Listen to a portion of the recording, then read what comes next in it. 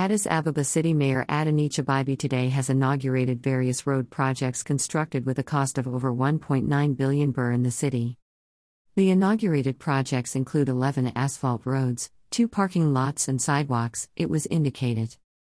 Among the projects, 8 of them were built by the Finfin Addis Ababa Roads Authority and the rest by private contractors. The roads that were completed today are more than 19 kilometers long and 1360 meters wide. The roads include Haile Garment Gemo Square, Artist Hachalu Hundesa Road, CMC Michael Crossing Bridge, Washington, D.C. Square Lechar projects, as well as the road from Ras Desta Hospital to Ketchen Midi Hanilam and others. It was indicated during the inauguration that the completion of the roads will not only improve the traffic flow of the city but also enhance its beauty.